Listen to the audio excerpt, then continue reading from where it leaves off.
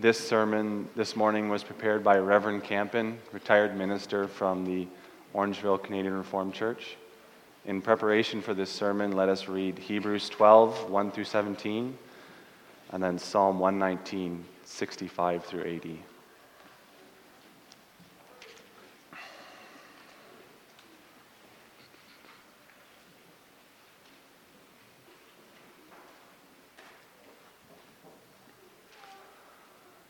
So Hebrews 12.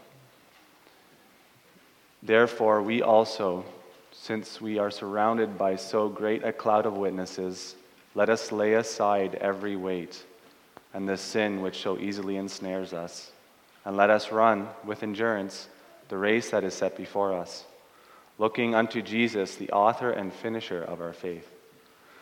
For the joy who was set before him endured the cross, despising the shame, and has sat down at the right hand of the throne of God.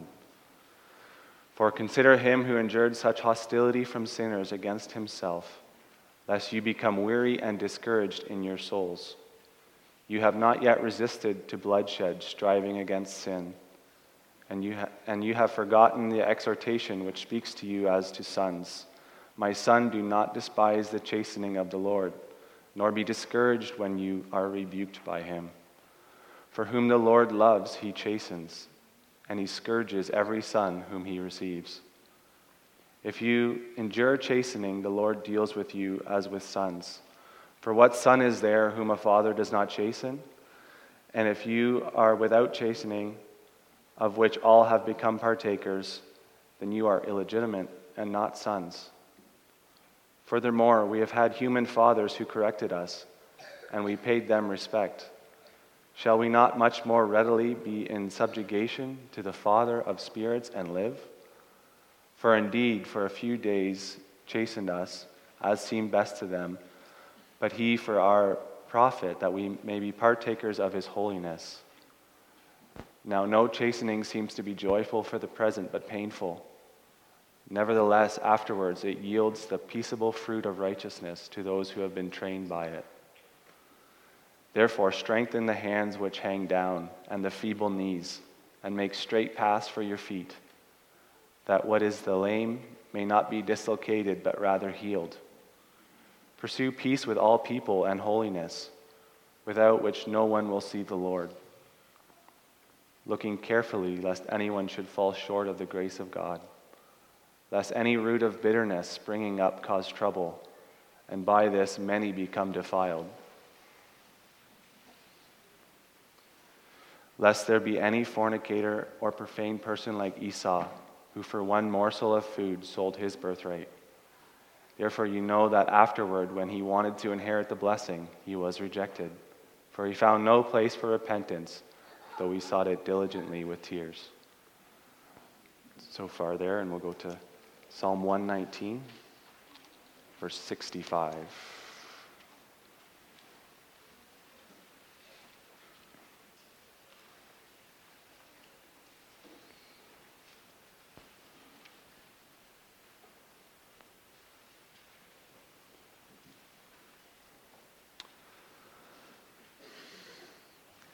You have dealt well with your servant, O Lord, according to your word. Teach me good judgment and knowledge, for I believe your commandments. Before I was afflicted, I went astray, but now I keep your word. You are good and do good. Teach me your statutes. The proud have forged a lie against me, but I will keep your precepts with my whole heart. Their heart is as fat as grease, but I delight in your law. It is good for me that I have been afflicted, that I may learn your statutes. The law of your mouth is better to me than 1,000 coins of gold and silver. Your hands have made me and fashioned me. Give me understanding that I may learn your commandments. Those who fear you will be glad when they see me, because I have hoped in your word. I know, O Lord, that your judgments are right, and that in faithfulness you have afflicted me. Let, I pray, your merciful kindness be for my comfort, according to the word of your servant. Let your tender mercies come to me that I may live, for your law is my delight. Let the proud be ashamed, for they have treated me wrongfully with falsehood. But I will meditate on your precepts. Let those who fear you turn to me, those who know your testimonies. Let my heart be blameless regarding your statutes, that I may not be ashamed. And our text for this morning is Psalm 119, verses 67, 71, and 75. I won't read them again. After the sermon, we will sing from Psalm 119, verse 25, 27, and 29.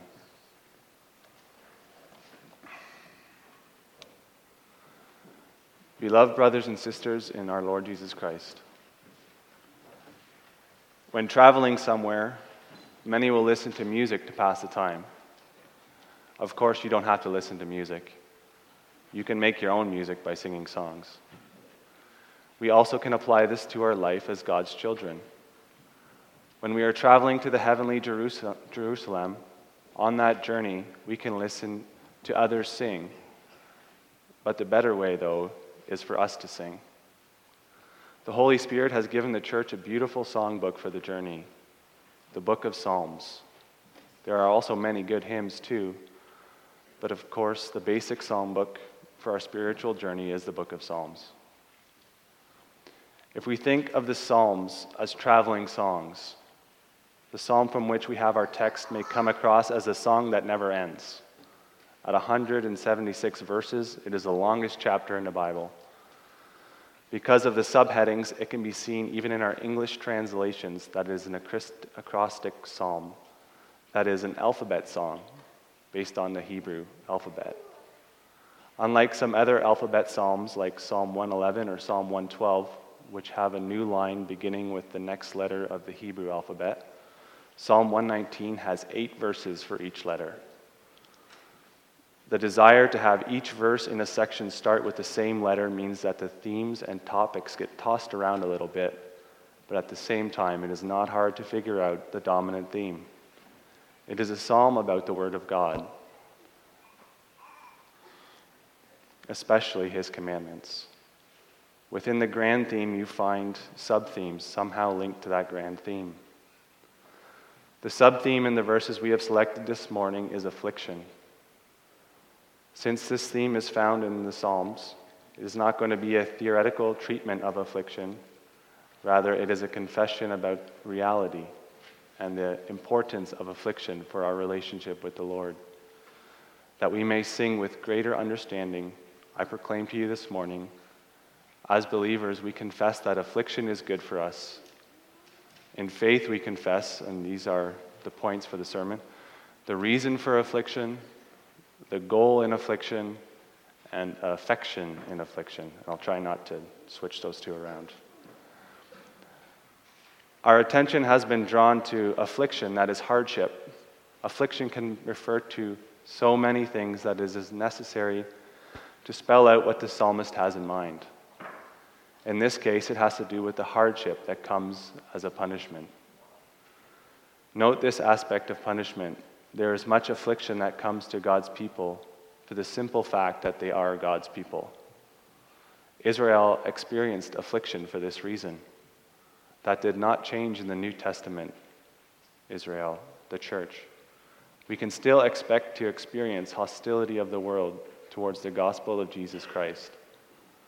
Both Paul and James tell us to count it all joy when we suffer for the sake of Christ, for it helps us grow in faith and in hope. This affliction for the cause of the gospel, though, is not what the psalmist had in mind. He was speaking of affliction sent as punishment. This comes out in verse 76, where the psalmist says that before I was afflicted, I went astray. As we think about this, keep in mind the psalmist is speaking as a covenant child. It is important to keep in mind so that we may be able to fully identify with his words. One of the dangers of being born and raised in the covenant is that all the things that God has revealed to us in his word, both in terms of the covenant promises and demands, can kind of pass you by. We grow numb to our riches. For comparison, a child that has grown up in poverty and then becomes well off will be able to remember the difference and appreciate what he has. A child born into a wealthy family easily takes things for granted and may even have a sense of entitlement. How do you get to appreciate how do you get to appreciate his blessings, especially when they are being taken for granted? In our case, how do we learn to appreciate the blessings of being God's children, having his revelation? The Lord, of course, uses the means of preaching of his word and the sacraments. Every time we hear the gospel, it is like being served a delicious meal, yet somehow we may not catch on. We are like the people of Israel when they came into the promised land. There was all the evidence of the goodness and the power of God. Sorry, I lost my spot there. There was all the evidence and the goodness of the power of the Lord, who had sent them free from the land of Egypt and had given them a land flowing with milk and honey. What a sad story, what a sad picture we get when we read the book of Judges. By the next generation that grew up in all of the wealth and the prosperity that was gained when they came into the promised land, they lost touch with the Lord, who revealed himself in his words, his deeds, his laws, and his statutes. In short, they went astray. To see how big a danger it is, we need to pay attention to the word astray, the term that is used in the book of Leviticus to describe the sins done unintentionally, of not being aware one is sinning. The psalmist is therefore not speaking about sin done defiantly, with uplifted hand, but a sin done in a degree of ignorance, because one was not paying attention. It is like a child who has been given careful directions on how to find a certain place, but on the way there, he has had so many distractions that he loses his way. He didn't purposely go the wrong way, but he went astray just the same. That is what the psalmist is speaking about, getting spiritually lost because he hadn't been paying attention. Going astray then is different from apostasy, which is a deliberate, quick turning away from the Lord and his ways. Affliction is therefore connected with the straying from the Lord and his word. Like a parent, when the words fail to persuade a child, will then bring some sort of affliction on a son or daughter.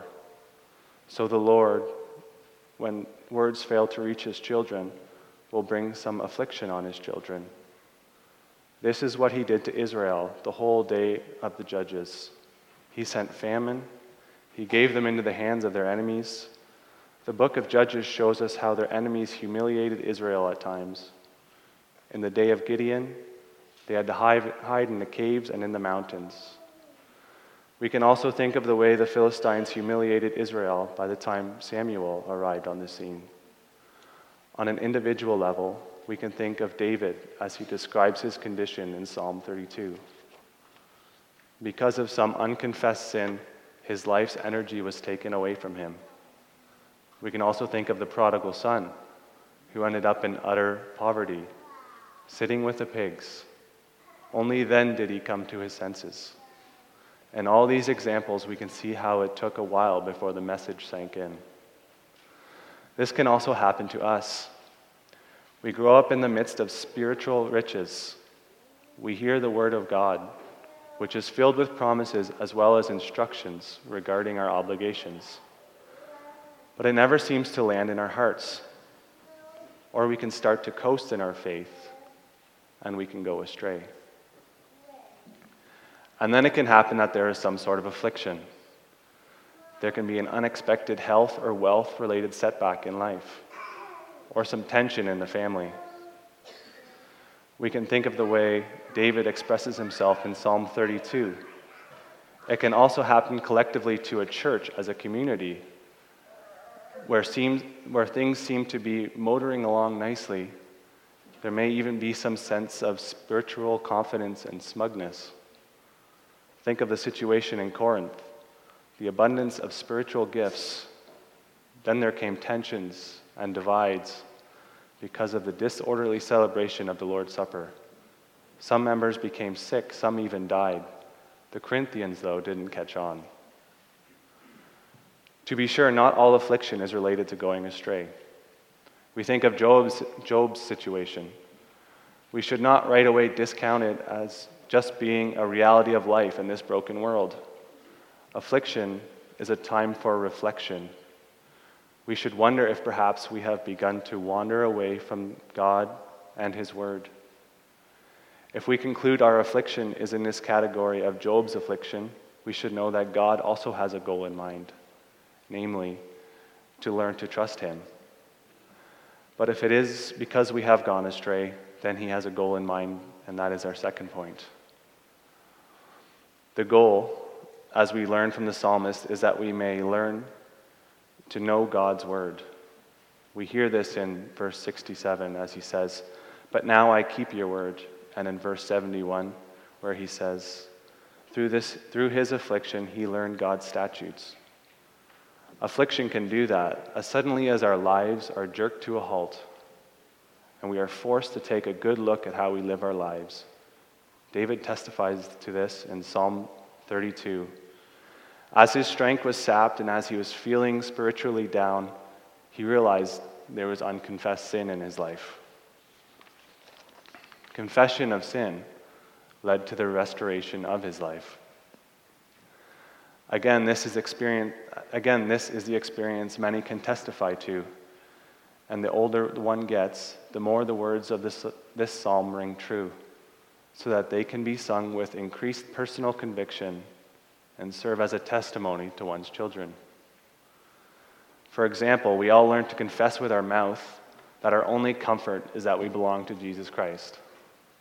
Or we learn about the providence of God, that nothing comes to us by chance, but it's all by His fatherly hand. We confess that in His wisdom He sends us adversity in this life of sorrow.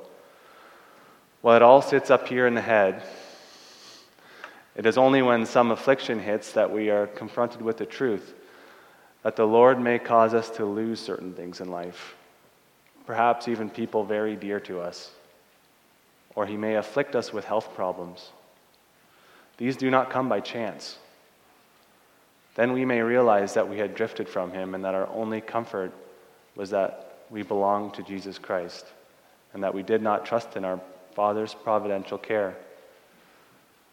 Affliction may make us realize how much our lives were in a sense filled with idolatry, as we have had other things in which we placed our trust and our hope, and in which we found our meaning and our life's purpose. Sometimes the Lord has to take things away from us to make us realize His grace is sufficient. When these things happen, that will also redirect our lives to more conscious, thankful living. In short, afflictions can serve as life-changing moments for God's children. It is not then that we become God's children, but it is then that we grow and we mature as God's children. Sad to say, the hardness of our hearts means that very often such gain only comes through pain and affliction. Just like children often have to learn the hard way, at the same time, it is because of that gain that we can say, "It is good for me that I was afflicted." Actually, we learn to see our Father's affection in sending affliction, and that's our third point. We turn our attention now to the third verse, verse 75. In faith, we learn to say that God's rules are right. That is, they are fair and appropriate. So it was foolish to go astray. But above all, we know that our Father was motivated by faithfulness. Note the phrase, "In faithfulness you have afflicted me." The term faithfulness is a covenant term. It describes the action of one covenant partner towards the other.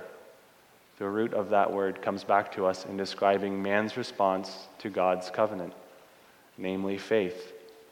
Here, however, it is used with respect to the Lord. We cannot underestimate the importance of this motivation, namely God's covenant faithfulness. Here we have the very heart of the reason that the Lord keeps dealing with His people, namely his gracious covenant, which we know rests in the blood of Jesus Christ.